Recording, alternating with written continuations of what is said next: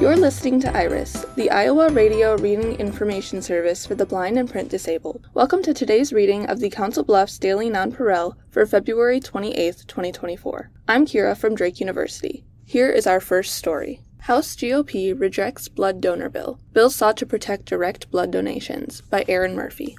In the picture, phlebotomist Keely Schuerman prepares to make an injection on volunteer Tiffany Shaw's arm during an American Red Cross blood drive sponsored by the Abraham Lincoln High School Student Council at New Horizon Presbyterian Church on December 28, 2023.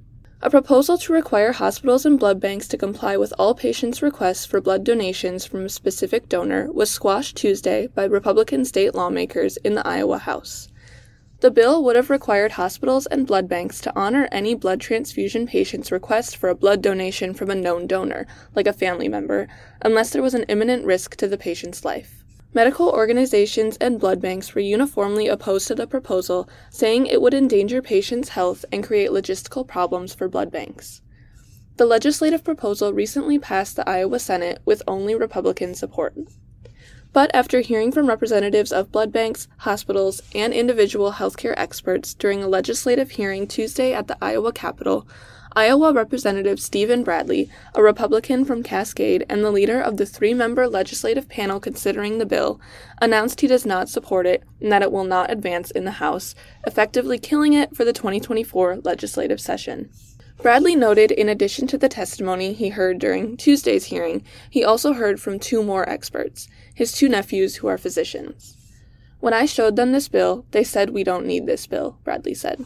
The bill had been proposed by Senator Jeff Edler, a Republican from State Center, who said it was proposed after guidance issued by the Federal Food and Drug Administration related to direct blood donations. Edler characterized his proposal as a simple way to honor Iowans' individual healthcare choices. In October 2023, the FDA issued a warning against websites that offer the delivery of blood from individuals who had not been vaccinated for COVID-19, and said that seeking direct blood donations based on the donor's specific characteristics, like vaccination status, sexual orientation, gender, or religion, lacks scientific support. I will say that there are plenty of evidence-based reasons for why we don't do routine direct donations, said Representative Austin Baith, a Democrat from Des Moines who is on the legislative panel and is a physician. And then there's also just logistical reasons. To be able to manage all of a sudden a groundswell of people who want to have their blood now banked, the capacity to be able to store that, and then knowing that the shelf life of a unit of red blood cells is maximum 42 days. Tuesday's legislative hearing drew medical officials from both ends of the career spectrum to testify in opposition. Samuel Choice, a fourth-year medical student at the University of Iowa, and Bob Schreck, a hematologist with 40 years of experience as a physician and former director of a blood center. Choice said the proposal would have required physicians to violate their code of ethics, which calls for them to do no harm, because direct blood donations carry a higher risk of transmitting infectious diseases, according to the FDA. I appreciate that you are thinking about the autonomy of patients and the rights that they have, but I don't think this bill is actually doing right by them. You're asking doctors to be impelled by the government to give care that they know is demonstrably worse, Choice said during the public testimony period of the hearing. It's as if you were going in for a surgery and your patient said, "I really don't want you to wash your hands before you do this surgery," Choice said. Why should a physician who knows that that's worse for you be impelled by the government to do something that would be worse for their patient and cause them severe harm? Other groups that testified against the proposal Tuesday included the American Red Cross, Iowa Medical Society, LifeServe Blood Center in Des Moines, and Impact Life Blood Banks, which has two locations in Cedar Rapids and one in Iowa City. Bradley, Baith, and Representative Tom Moore, a Republican from Griswold, all declined to advance the bill, Senate File 2369, essentially disqualifying it from further consideration this session. Here is our next story. Federal Appeals Court upholds Iowa law banning school mask mandates by Caleb McCullough. A group of parents of students with disabilities lack legal standing to challenge a state law prohibiting mask mandates at public schools, a federal appeals court ruled on Tuesday. In a ruling written by Judge Ralph Erickson, the three-judge panel found that the parents did not show they had been or were likely to be injured by the state law. The ruling reversed a previous court injunction on the law and allowed it to take effect. The ruling is the latest decision in a 3-year court battle over a 2021 law signed by Iowa Governor Kim Reynolds. The law prohibits schools, cities, and counties from requiring masks during the COVID-19 pandemic. Reynolds applauded the ruling in a statement on Tuesday and defended the decision to ban school mask mandates. While children were the least vulnerable, they paid the highest price for COVID lockdowns and mandates, but Iowa was a different story, she said. Iowa was the first state to get students back in the classroom, and we prohibited mask mandates in school, trusting parents to decide what was best for their children. Elected leaders should always trust the people they serve, and I promised I would do it again. Iowa Attorney General Brenna Bird said in a statement that the ruling was a win for parents' rights to make choices for their children. Freedom wins in today's court ruling to uphold Iowa's law banning mask mandates in school, Bird said. Parents have the right to choose what healthcare decisions are best for their kids. The lawsuit was brought by the ARC of Iowa, an organization that works with people with disabilities. Doug Cunningham, the group's executive director, said that the threat of COVID-19 has substantially subsided since the lawsuit was filed. Still, he said the decision to accommodate students' health and safety should be left up to local school districts and area education agencies. The public schools of Iowa have a long history of educating those students, including people with disabilities, he said. And they really don't need government to step in and tell them how to do that. Cunningham said he does not expect the organization will appeal the decision further. Schools in Iowa have largely dropped mask mandates as the prevalence of COVID-19 has gone down. Cunningham said he was not aware of any students with disabilities in the state that currently were requesting a mask mandate as part of their accommodations. Appeals court overturns district court decision. In September 2021, the ARC of Iowa, along with 11 parents of students with disabilities, sued Reynolds and school districts, alleging the law infringed on the rights of students with disabilities. The law was temporarily halted that month when a district court judge ruled that students with pre-existing medical conditions face an increased risk of severe illness or death without the widespread use of masks in school to prevent the spread of COVID-19. That injunction was partially overturned by an appeals court in 2022, but litigation was allowed to continue at the district court level. At the time, the appeals court noted that the circumstances around COVID-19 prevalence and vaccine availability had changed since the lawsuit was lodged. District Court Judge Robert Pratt ruled in November of 2022 that schools can impose mask mandates, in some cases, to comply with federal law. But in its decision Tuesday, the 8th Circuit Court of Appeals dissolved that order and sent instructions to the district court to dismiss the lawsuit. Central to the lawsuit was the claim from parents that they or their children faced potential injuries from the prohibition on mask requirements. Pointing to existing precedent, the appeals court said a person must suffer an injury that is traceable to the challenged law and is likely to be redressed by a court decision. The court said the anticipated risk of contracting COVID-19 was too speculative to establish an injury. Here, because plaintiffs have only alleged the potential risk of severe illness should they contract COVID-19 at school, the risk of harm is too speculative to satisfy the injury in fact element, Erickson wrote. Here is the next story. Army plans to slash thousands of jobs. Cuts will mostly be for already empty posts. Written by Lolita C. Baldor. The Pentagon is pictured March 27, 2008 in Washington from an aerial view. The U.S. Army plans to slash the size of its force by about 24,000, almost 5%, and restructure to be better able to fight the next major war as the service struggles with recruiting shortfalls that made it impossible to bring in enough soldiers to fill all the jobs. The cuts will mainly be in already empty posts, not actual soldiers, including in jobs related to counterinsurgency that swelled during the Iraq and Afghanistan wars but are not needed as much today. About 3,000 of the cuts would come from Army Special Operations Forces. At the same time, however, the plan will add about 7,500 troops in other critical missions, including air defense and counter-drone units, and 5 new task forces around the world with enhanced cyber intelligence and long-range strike capabilities. According to an Army document, the service is significantly overstructured, and there aren't enough soldiers to fill existing units. The cuts, it said, are spaces, not faces, and the Army will not be asking soldiers to leave the force. Instead, the decision reflects the reality that for years, the Army hasn't been able to fill thousands of empty posts. While the Army, as it's currently structured, can have up to 494,000 soldiers, the number of active duty soldiers right now is about 445,000. Under the new plan, the goal is to bring up enough troops over the next 5 years to reach a level of 470,000. The planned overhaul comes after 2 decades of war in Iraq and Afghanistan that forced the Army to quickly and dramatically expand to fill the brigades sent to the battlefront. That included a massive counterinsurgency mission to battle al-Qaeda, the Taliban, and the Islamic State group. Over time, the military's focus shifted to great power competition from adversaries such as China and Russia, and threats from Iran and North Korea. The war in Ukraine has shown the need for greater emphasis on air defense systems and high-tech abilities both to use and counter airborne and sea-based drones. According to the plan, the Army will cut about 10,000 spaces for engineers and similar jobs that were tied to counterinsurgency missions. An additional 2,700 cuts will come from units that don't deploy often and can be trimmed, and 6,500 will come from various training and other posts. There also will be about 10,000 posts cut from cavalry squadrons, striker brigade combat teams, infantry brigade combat teams, and security force assistance brigades, which are used to train foreign forces. In the last fiscal year, which ended September 30th, the Navy, Army, and Air Force all failed to meet their recruitment goals, while the Marine Corps and the tiny Space Force met their targets. The Army brought in a bit more than 50,000 recruits, falling well short of the publicly stated stretch goal of 65,000. The previous fiscal year, the Army also missed its enlistment goal by 15,000. That year, the goal was 60,000. In response, the service launched a sweeping overhaul of its recruiting last fall to focus more on young people who have spent time in college or are job hunting early in their careers.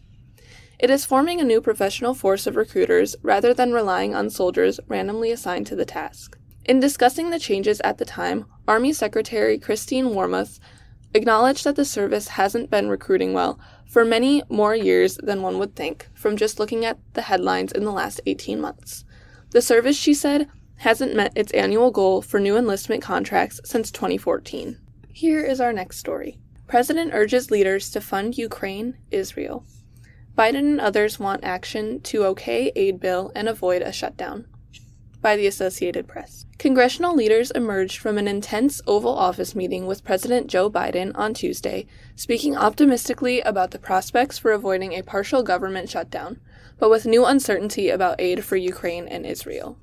Biden called the leaders to the White House in hopes of making progress against a legislative logjam on Capitol Hill that has major ramifications not just for the U.S., but for the world. Biden hosted House Speaker Mike Johnson, Senate Majority Leader Chuck Schumer, House Minority Leader Hakeem Jeffries, and Senate Minority Leader Mitch McConnell in the Oval Office along with Vice President Kamala Harris. McConnell voted for a $95 billion foreign aid bill this month that would aid Ukraine and Israel, replenish U.S. defense systems, and provide humanitarian assistance for Gaza and the West Bank, Ukraine, and other populations caught in conflict zones. The bill passed the Senate 70-29, but the Republican-led House has not acted on it, despite pleas from McConnell and others for action. Here is our next story. Officials, EU won't send troops. Zelensky meets with Saudi Arabian leader to push for peace plan, by Lauren Cook, Karel Janik, and John Gambrell of the Associated Press. In the picture, Ukrainian President Zelensky meets Tuesday with Saudi Crown Prince Mohammed bin Salman in Saudi Arabia. They're standing side by side. European military heavyweights Germany and Poland affirmed Tuesday that they would not send troops to Ukraine after reports that some Western countries might consider doing so as the war with Russia enters its third year. The head of NATO also said the U.S.-led military alliance has no plans to send troops to Ukraine. The Kremlin, meanwhile, warned that a direct conflict between NATO and Russia would be inevitable if the alliance sends combat troops. In this case, we need to talk not about probability, but about the inevitability of conflict, Kremlin spokesman Dmitry Peskov said. Moscow's warning came a day after French President Emmanuel Macron said that sending in Western ground troops should not be ruled out in the future, after hosting a conference of top officials from more than 20 of Ukraine's Western backers.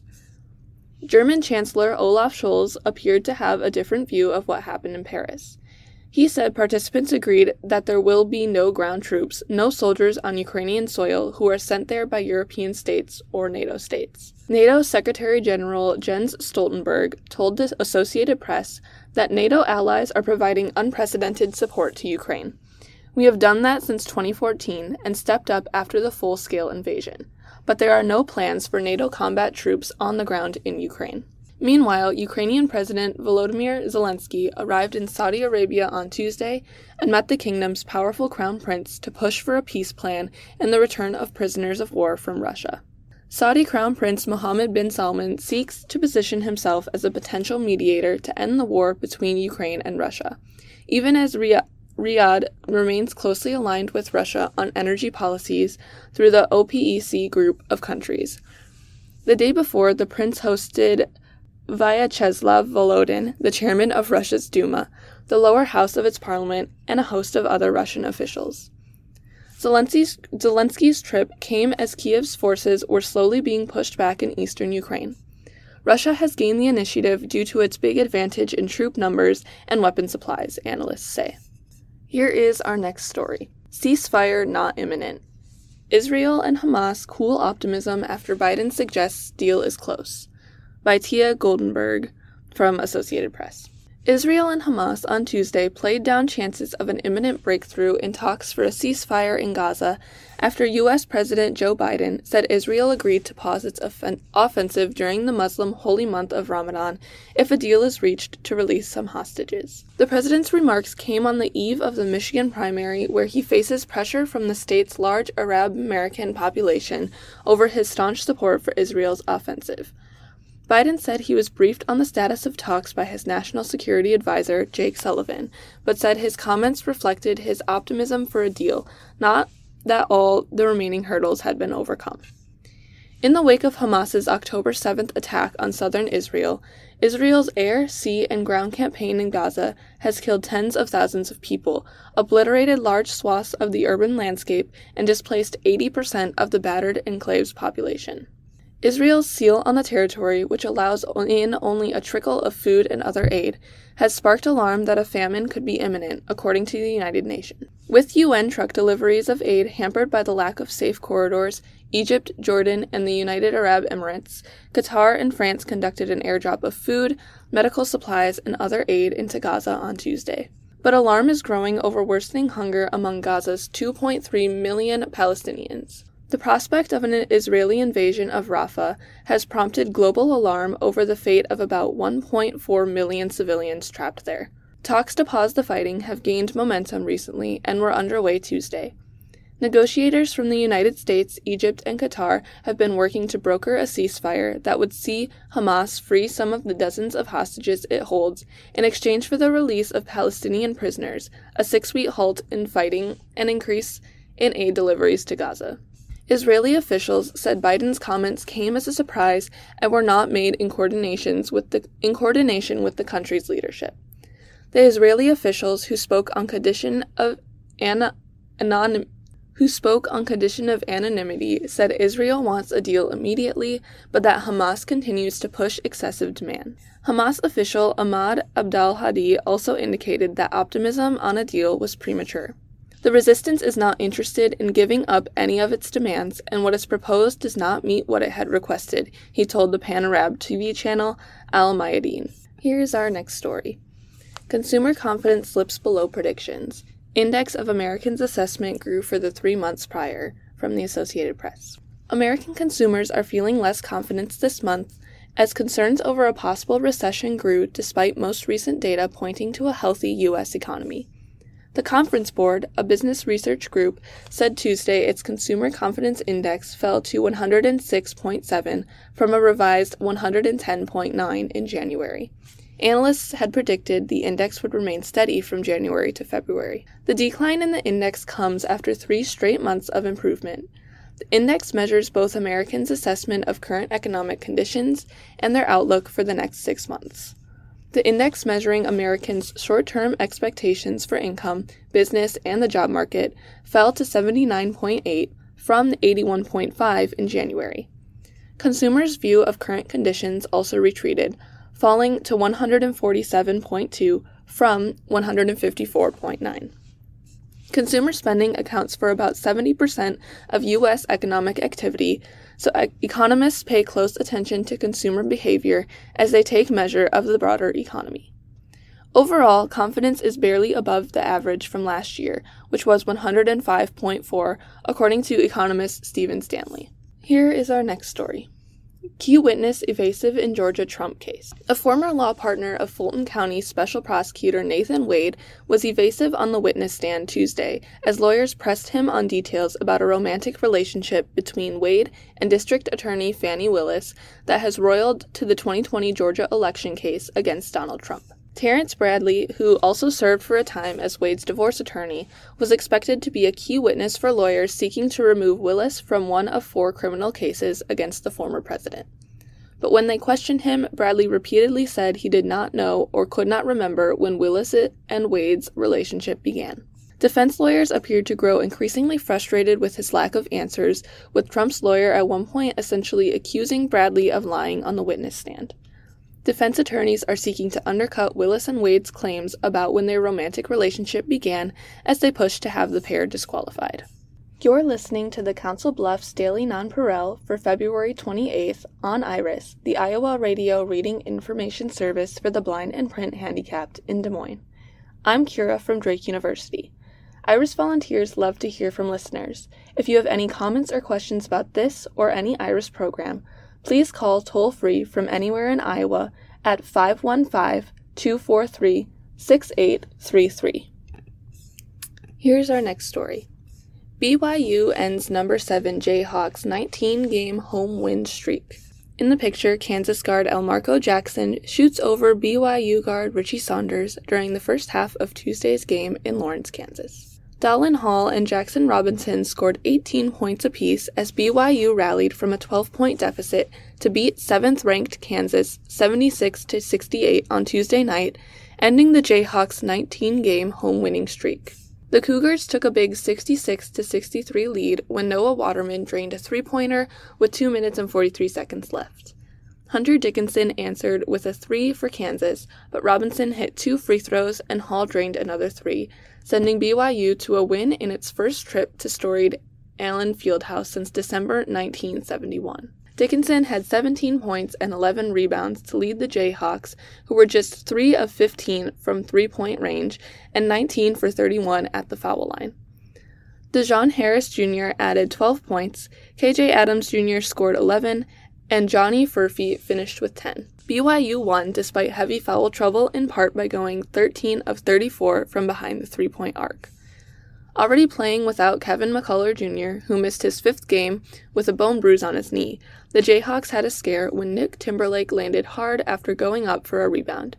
The thud echoed through Allen Fieldhouse, and Timberlake spent a couple of minutes in the locker room before eventually returning to the game. Foul trouble set in for BYU in the second half. Hall picked up his 4th with 17:39 to go, and Trevin Nell got his 4th after a double technical with Dickinson just minutes later. But the Jayhawks were unable to take advantage, not only struggling at the foul line, but going more than 8 minutes without a field goal. BYU had another technical foul called on its bench with 7:50 left, and Harris made both of those free throws. That's when the Cougars suddenly began to rain three-pointers, wiping away a 56-50 deficit and taking their first lead at 59-58 on 2 free throws by Hall with 4:50 to play. Hall added 2 threes of his own over the next few minutes, including one from the top of the key, which gave the Big 12 newcomers a 71-66 lead with 1:31 remaining. The Cougars were able to hold on the rest of the way for another signature win in their first season in the Big 12. Here is our next story. The Oaks on Me. The picture is of a large oak tree in front of a small gray house. I know I am going out on a limb by saying this, but in our yard, everything happens in trees. The stately sentinels, mostly oaks, although the modest maple stands out front, serve as headquarters for birds that poop on our cars and squirrels that ravage the garden. The trees also have a nasty habit of being hit by lightning, dropping on power lines, and falling on neighbors' houses. So my wife, Sue, and I called an arbor care specialist who got to the root of the problem by taking down a couple of sickly specimens and pruning others so much that our property looked like a branch office. I love trees, especially maples, which is why I get all sappy because they produce sweet, delicious syrup. But I am not so enamored of oaks, which supposedly are the strongest trees, but litter the yard with twigs if even the mildest breeze blows through.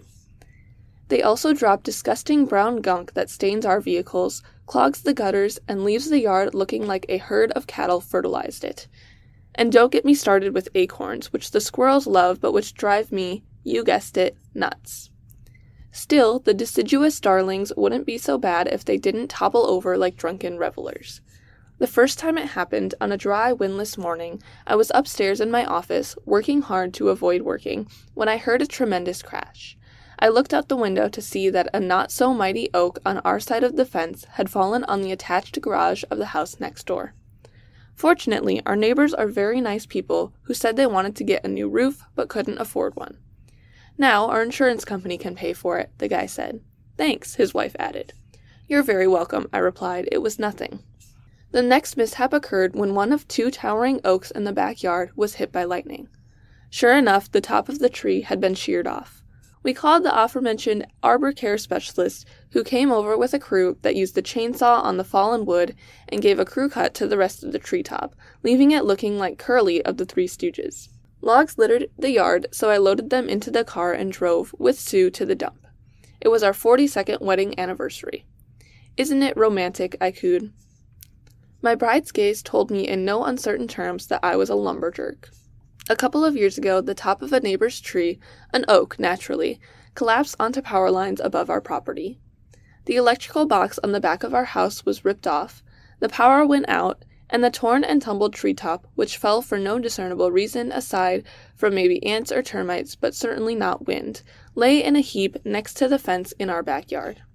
The neighbors, not the same ones whose roof was smashed by one of our trees, paid for half the cost charged by the arbor care guy to cut up and cart away the rotten wood. Insurance covered damage to the house. Most recently, a storm toppled the top of yet another oak in our backyard. Back came the tree crew to cut it up, take down the rest of the tree, fell the one that was hit by lightning, and prune dead branches from other trees, including the big oak in front of the house that provides plenty of shade in the summer, but makes our lawn look like it was manicured with a flamethrower. The work was good not only for our house and property, but also for the trees themselves. Now the birds can't poop on our cars, said Sue, and it looks like the squirrels have been dispossessed. If they think they're coming back to drive me nuts with their acorns, I said, they're barking up the wrong tree. This is our next story. Processing the food options in an airport. I wish everyone could have the same airport experience we get each time we fly out of our hometown, population 8,000. Mind you, we only have 2 flights a day, and the plane only seats 9 people, so the service we get is first class. Recently, when we arrived for our early morning flight, we got our usual friendly greeting from security agents. So, where are you headed today?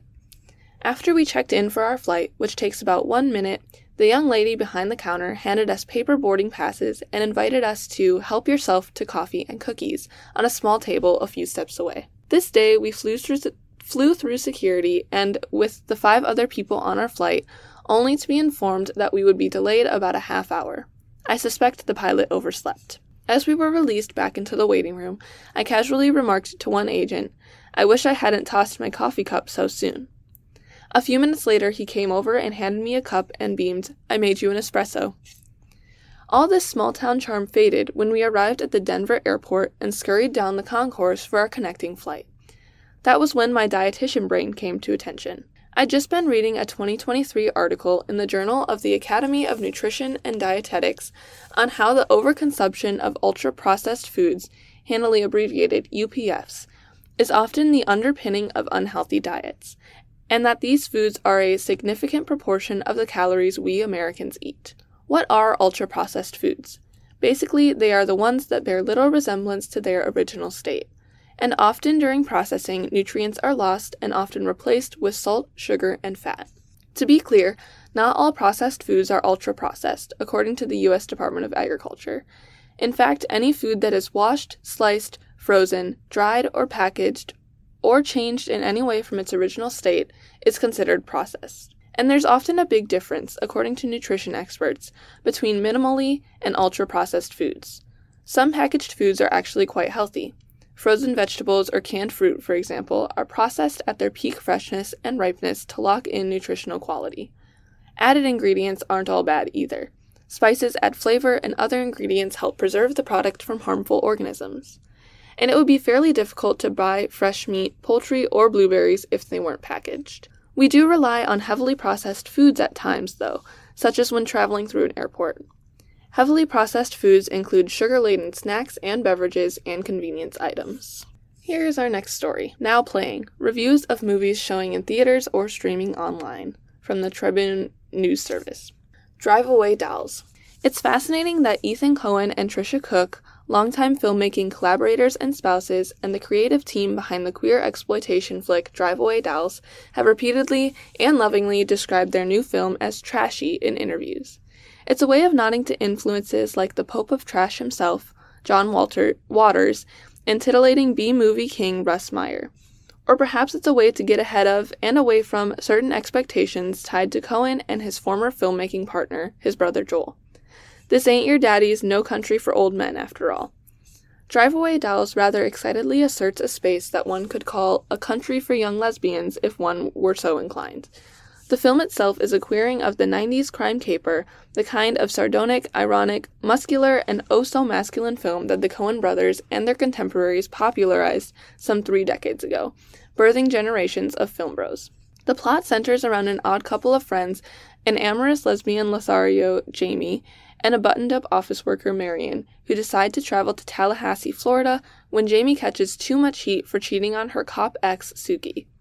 The friends opt for a cheap drive-away rental and are accidentally given a vehicle with a secret stash in the trunk, sparking a chase across the state lines involving a senatorial sex scandal. And though they've got 2 bumbling henchmen in pursuit, these gal pals live, laugh, and lady love their way through every sapphic saloon south of the Mason-Dixon line. Dune Part 2. For starters, I can't believe director Denis Villeneuve pulled off the big scene in Dune Part 2, in which Timothée Chalamet learns to ride the world's largest pool noodle. True, the story of Dune offers some built-in possibilities for success with such a potentially ridiculous scene. This continuation of the 2021 Dune is the sandiest movie since Lawrence of Arabia. This means whirlwinds and sandstorms worthy of Frank Herbert's massive hunk of trippy science fiction lit, which in turn means lots of dramatic visual texture, all the better to disguise as well as complement the sequel's extraordinarily sophisticated blend of digital and practical design elements. Now, is Dune Part 2 my thing? Thus the bloody fall of House of Atreides and the vengeful rise of Messiah in training Paul Atreides, played by Chalamet, the battle for domination over the spice harvesting business on the desert planet Arrakis, and the machinations of the Emperor of the Universe and his daughter Princess Irulan amount to a hill of beans. And what about the political and romantic alliance between Paul and Chani, the fierce Freeman warrior fighting for her people? Chani is once again played by Zendaya, who actually has things to do and say. Javier Bardem returns too, with an expanded presence as Freeman leader Stilgar, heading the revolt against the invading Harkonnen. With a different filmmaker, I'd say no, not my Space Jam. But director and co-writer Villeneuve uses the screen to imagine technological and otherworldly amazements and treat them matter-of-factly.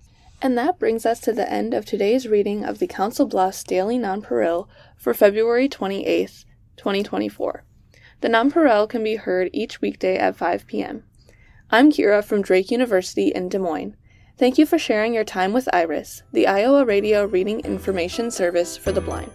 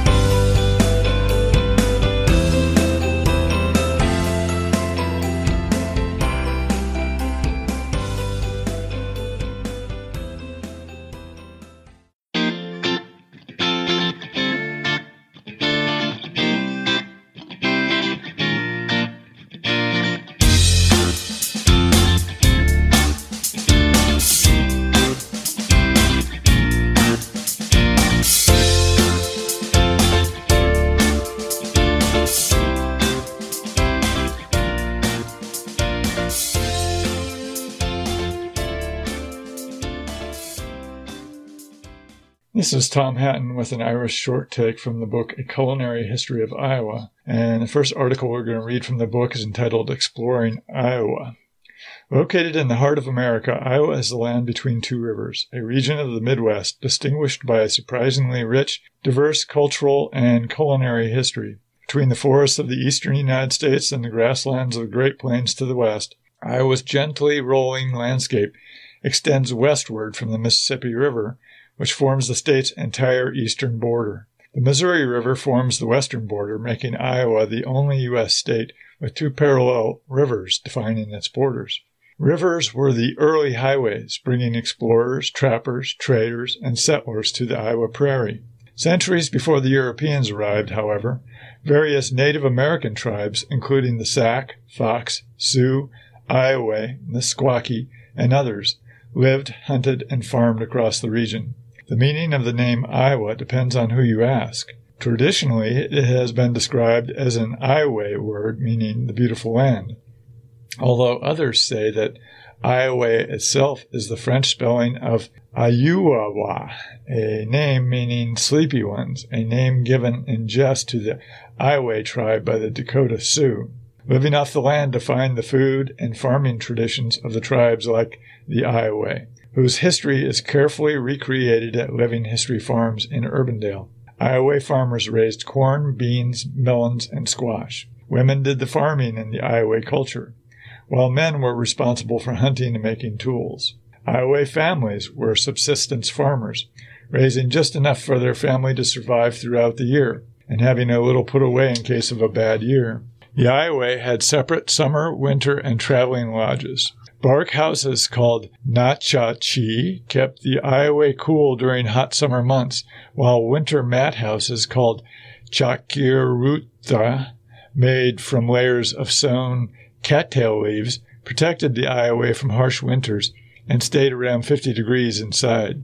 While traveling on hunting expeditions, the Iowa lived in a chibo-thraji, or teepee, made from buffalo hides. Their villages also contained sweat lodges, food drying racks, cooking areas, work areas, hide-scraping rocks, pottery pits, and gardens. At Living History Farms, historical interpreters at the 1700 Iowa farm discuss hunting, hide processing, fur trading, tool making, gardening, food processing, and the roles that Iowa men and women played in each. Interpreters used both recreated bone and stone tools and reproduced trade items to perform daily tasks. By the era of the 1700 Iowa farm depicted at Living History Farms, the first Europeans had seen the land that would become Iowa. Had history taken a different course centuries ago, Iowans might be known for their unique brand of French cuisine with a distinctly Midwestern flair. In the late 1600s, European explorers began paddling up and down the Mississippi River, passing along Iowa's eastern border. The first to visit Iowa were Frenchmen. Louis Joliet led a crew accompanied by Father Marquette, a Catholic priest. In 1673, the expedition arrived in the area that includes Pikes Peak State Park near the Iowa town of McGregor. It would be almost 150 years after Marquette and Joliet sailed along Iowa's eastern border before white settlers began moving inland to farm Iowa's incredibly rich topsoil. In the meantime, trappers and traders began exploring the rivers that fed into the mighty Mississippi. The French established some trading posts that would grow into Midwestern cities, including St. Paul, Minnesota, Prairie du Chien, Wisconsin, and St. Louis, Missouri. In the 1780s, a young Frenchman named Julien Dubuque learned that there were rich deposits of lead ore on the west side of the Mississippi River near Prairie du Chien. Lead was valuable because it was used to make ammunition for guns and cannons. Dubuque lived among the Native Americans in the area and mined the ore. Dubuque set up lead mines near the location of the city that bears his name and lived in the area until he died in 1810. And that was an excerpt from A Culinary History of Iowa by Darcy Doherty, Mulsey, and other offbeat stuff by Eric Jones, Dan Coffey, and Barrett Thorkelson.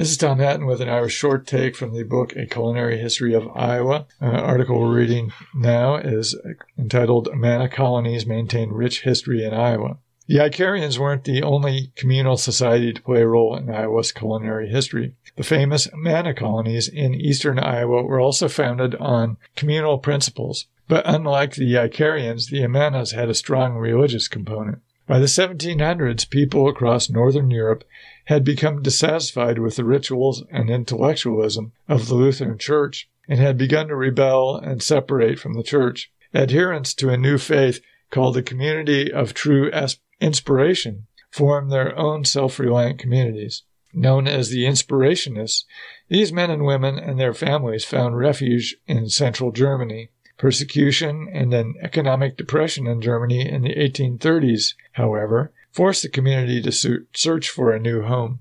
Hundreds of Inspirationists immigrated to America in 1843 to 44 in search of religious freedom. They pooled their resources and established a community named Ebenezer near modern-day Buffalo, New York. All property was held in common. Farms and factories were established, and the community of nearly 1,200 people prospered. When more farmland was needed for the growing community, the Inspirationists looked to Iowa, where attractively priced land was available. A committee was sent to inspect land in Iowa in the mid-1850s. The Iowa River Valley proved particularly promising. Here the men found acres of rich soil, good timber, water, limestone, sandstone, and clay necessary for establishing a new community. The leaders chose the name Amana, meaning remain true, from Song of Solomon 4:8. Starting in 1855, 6 villages were established a mile or two apart, including Amana, East Amana, West Amana, South Amana, High Amana, and Middle Amana. The village of Homestead was added in 1861, giving the Amana colonies access to the railroad. Each village had its own school, farm, and craft industries to make it virtually self-sufficient. The communal way of life was continued in Amana, much like it had been in Ebenezer. All property was held in common. Families were assigned housing in buildings owned by the Amana Society. Each individual worked at a designated job. Religious life was the strong unifying factor. In the 7 villages, residents received a home, medical care, meals, all household necessities, and schooling for their children. Property and resources were shared. Men and women were assigned jobs by the village council of brethren. No one received a wage. Farming and the production of wool and calico supported the community. But village enterprises, from clockmaking to brewing, were vital. Well-crafted products became a hallmark of the Amana colonies, which are still known for exceptional wines and more. People were called to work before dawn by the gentle tolling of the bell in the village tower in Old Amana, where the pace of life was much different than today. More than 50 communal kitchens provided 3 daily meals, as well as mid-morning and mid-afternoon snacks to all colonists. These kitchens were operated by the women of the Amana colonies and were well supplied by the village smokehouse, bakery, ice house, and dairy, as well as the orchards, vineyards, and huge communal gardens maintained by the villagers. During the growing season, there was plenty of work to do in the gardens and kitchens, from planting and harvesting to preparing and storing vegetables, from cabbage to turnips. Around 1900, for example, it wasn't unusual for the communal kitchens in just one Amana village to produce more than 400 gallons of sauerkraut. It took a lot of food and labor to sustain the villages within the Amana colonies. Children attended school 6 days a week, year-round, until age 14. Boys were then assigned jobs on the farm or in the craft shops, while girls were assigned to a communal kitchen or garden. Work and faith were often intertwined in the villages, where the Inspirationists attended worship services 11 times per week. Times were changing by the early 20th century, however. Improved communications and transportation in the 1920s began to exert their influence on the Amana colonies. In addition, the collapse of the American economy following the stock market crash of October 1929 left no aspect of daily life untouched. The Great Depression and disastrous farm economy made the isolated communal life in Amana socially and economically impossible. In the early 1930s, Amana set aside its communal way of life.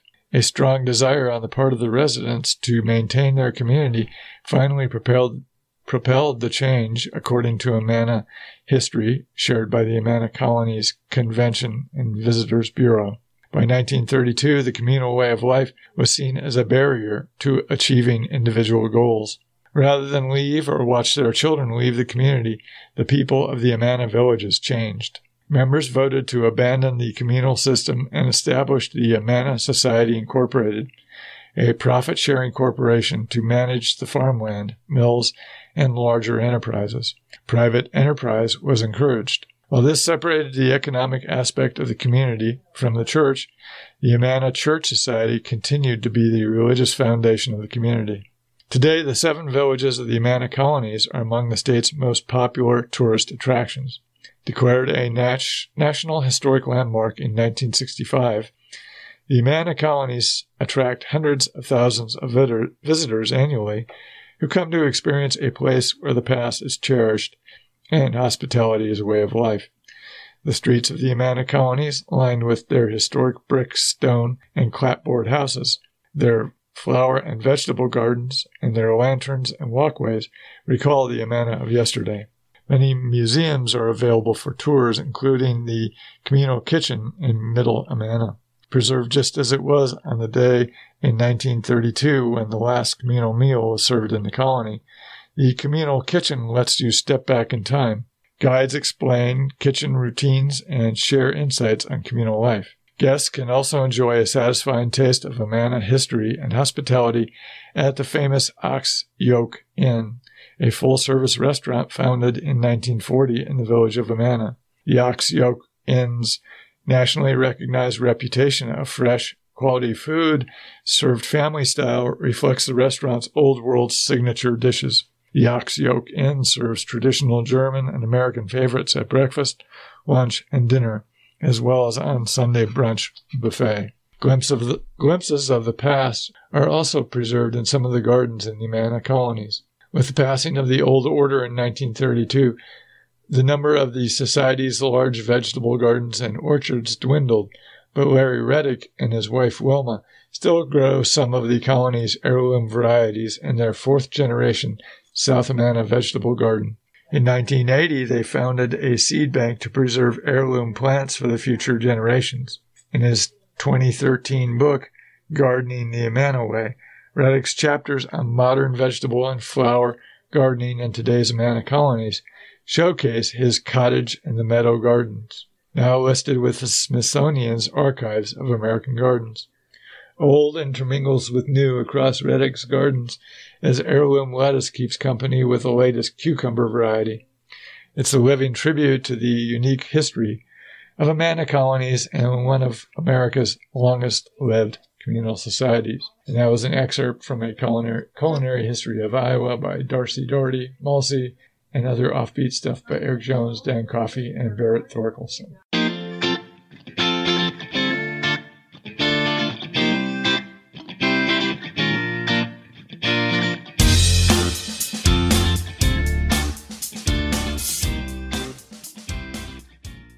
In the People's Pharmacy Health headlines, the Food and Drug Administration has announced 2 drug recalls this week.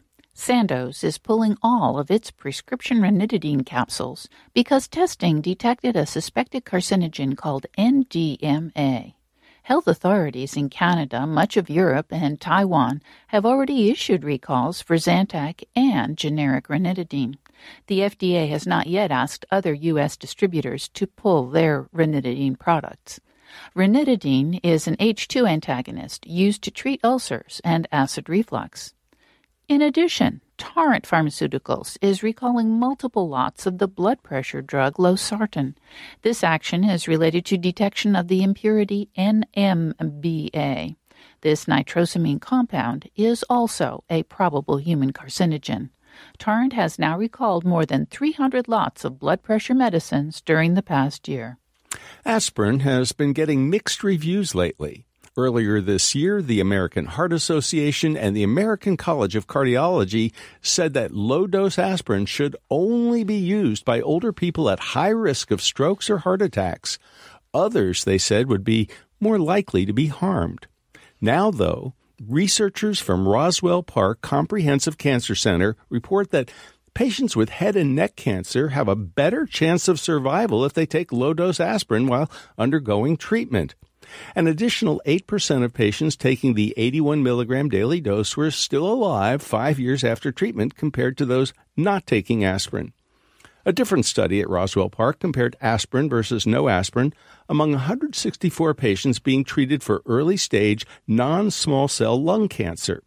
The patients got precision radiation therapy. 2 years after treatment, 57% of those taking low-dose aspirin were still alive compared to 48% of those who did not take the drug. The U.S. Preventive Services Task Force has also recommended that obstetricians consider recommending low-dose aspirin to patients at risk of preeclampsia. This complication of pregnancy can be extremely serious for both mother and baby. Women taking low-dose aspirin are 24% less likely to develop preeclampsia. Scientists suggest that the Puerto Rican culinary tradition of incorporating sofrito into many dishes might help explain a lower rate of breast cancer there. This condiment is made with onions, garlic, peppers, cilantro, and a related herb, racao. Epidemiologists found that Puerto Rican women who ate lots of garlic and onions, including sofrito, were 67% less likely to get breast cancer than those who never ate sofrito. The total intake of onions and garlic was important, not only the use of sofrito. The researchers point out that onions and garlic are rich in flavonols and sulfur-containing compounds that have anti-cancer activity. Despite lots of information about how to eat healthfully, Americans are still getting too much of their energy from low-quality carbohydrates. Nutrition scientists drew this conclusion from analyzing Nutrition, Health, and Examination Survey data from 1999 to 2016. Although the American diet got a little better over that time frame, the change was modest. Only 9% of calories in a typical American diet come from whole fruits and whole grains. About 42% comes from highly refined grains, added sugar, and starchy vegetables such as potatoes. The estimated healthy eating index went from 55.7 to 57.7. Although this change is statistically significant, it leaves plenty of room for improvement. Americans are often exhorted to walk on the sunny side or look for the silver lining. Can such a cheery attitude influence your health? A recent meta-analysis in JAMA Network Open suggests that optimistic individuals are less likely to suffer heart attacks, strokes, angina, and death from cardiovascular causes. The analysis included 15 studies with a total of more than 200,000 participants. A pessimistic attitude increased people's risk of cardiac problems. The author suggests that health professionals might want to come up with interventions to reduce pessimism and promote optimism, especially in cardiac rehab programs. They express the hope that their study might stimulate research into the heart benefits of a sense of purpose or gratitude. And that's the health news from the People's Pharmacy this week.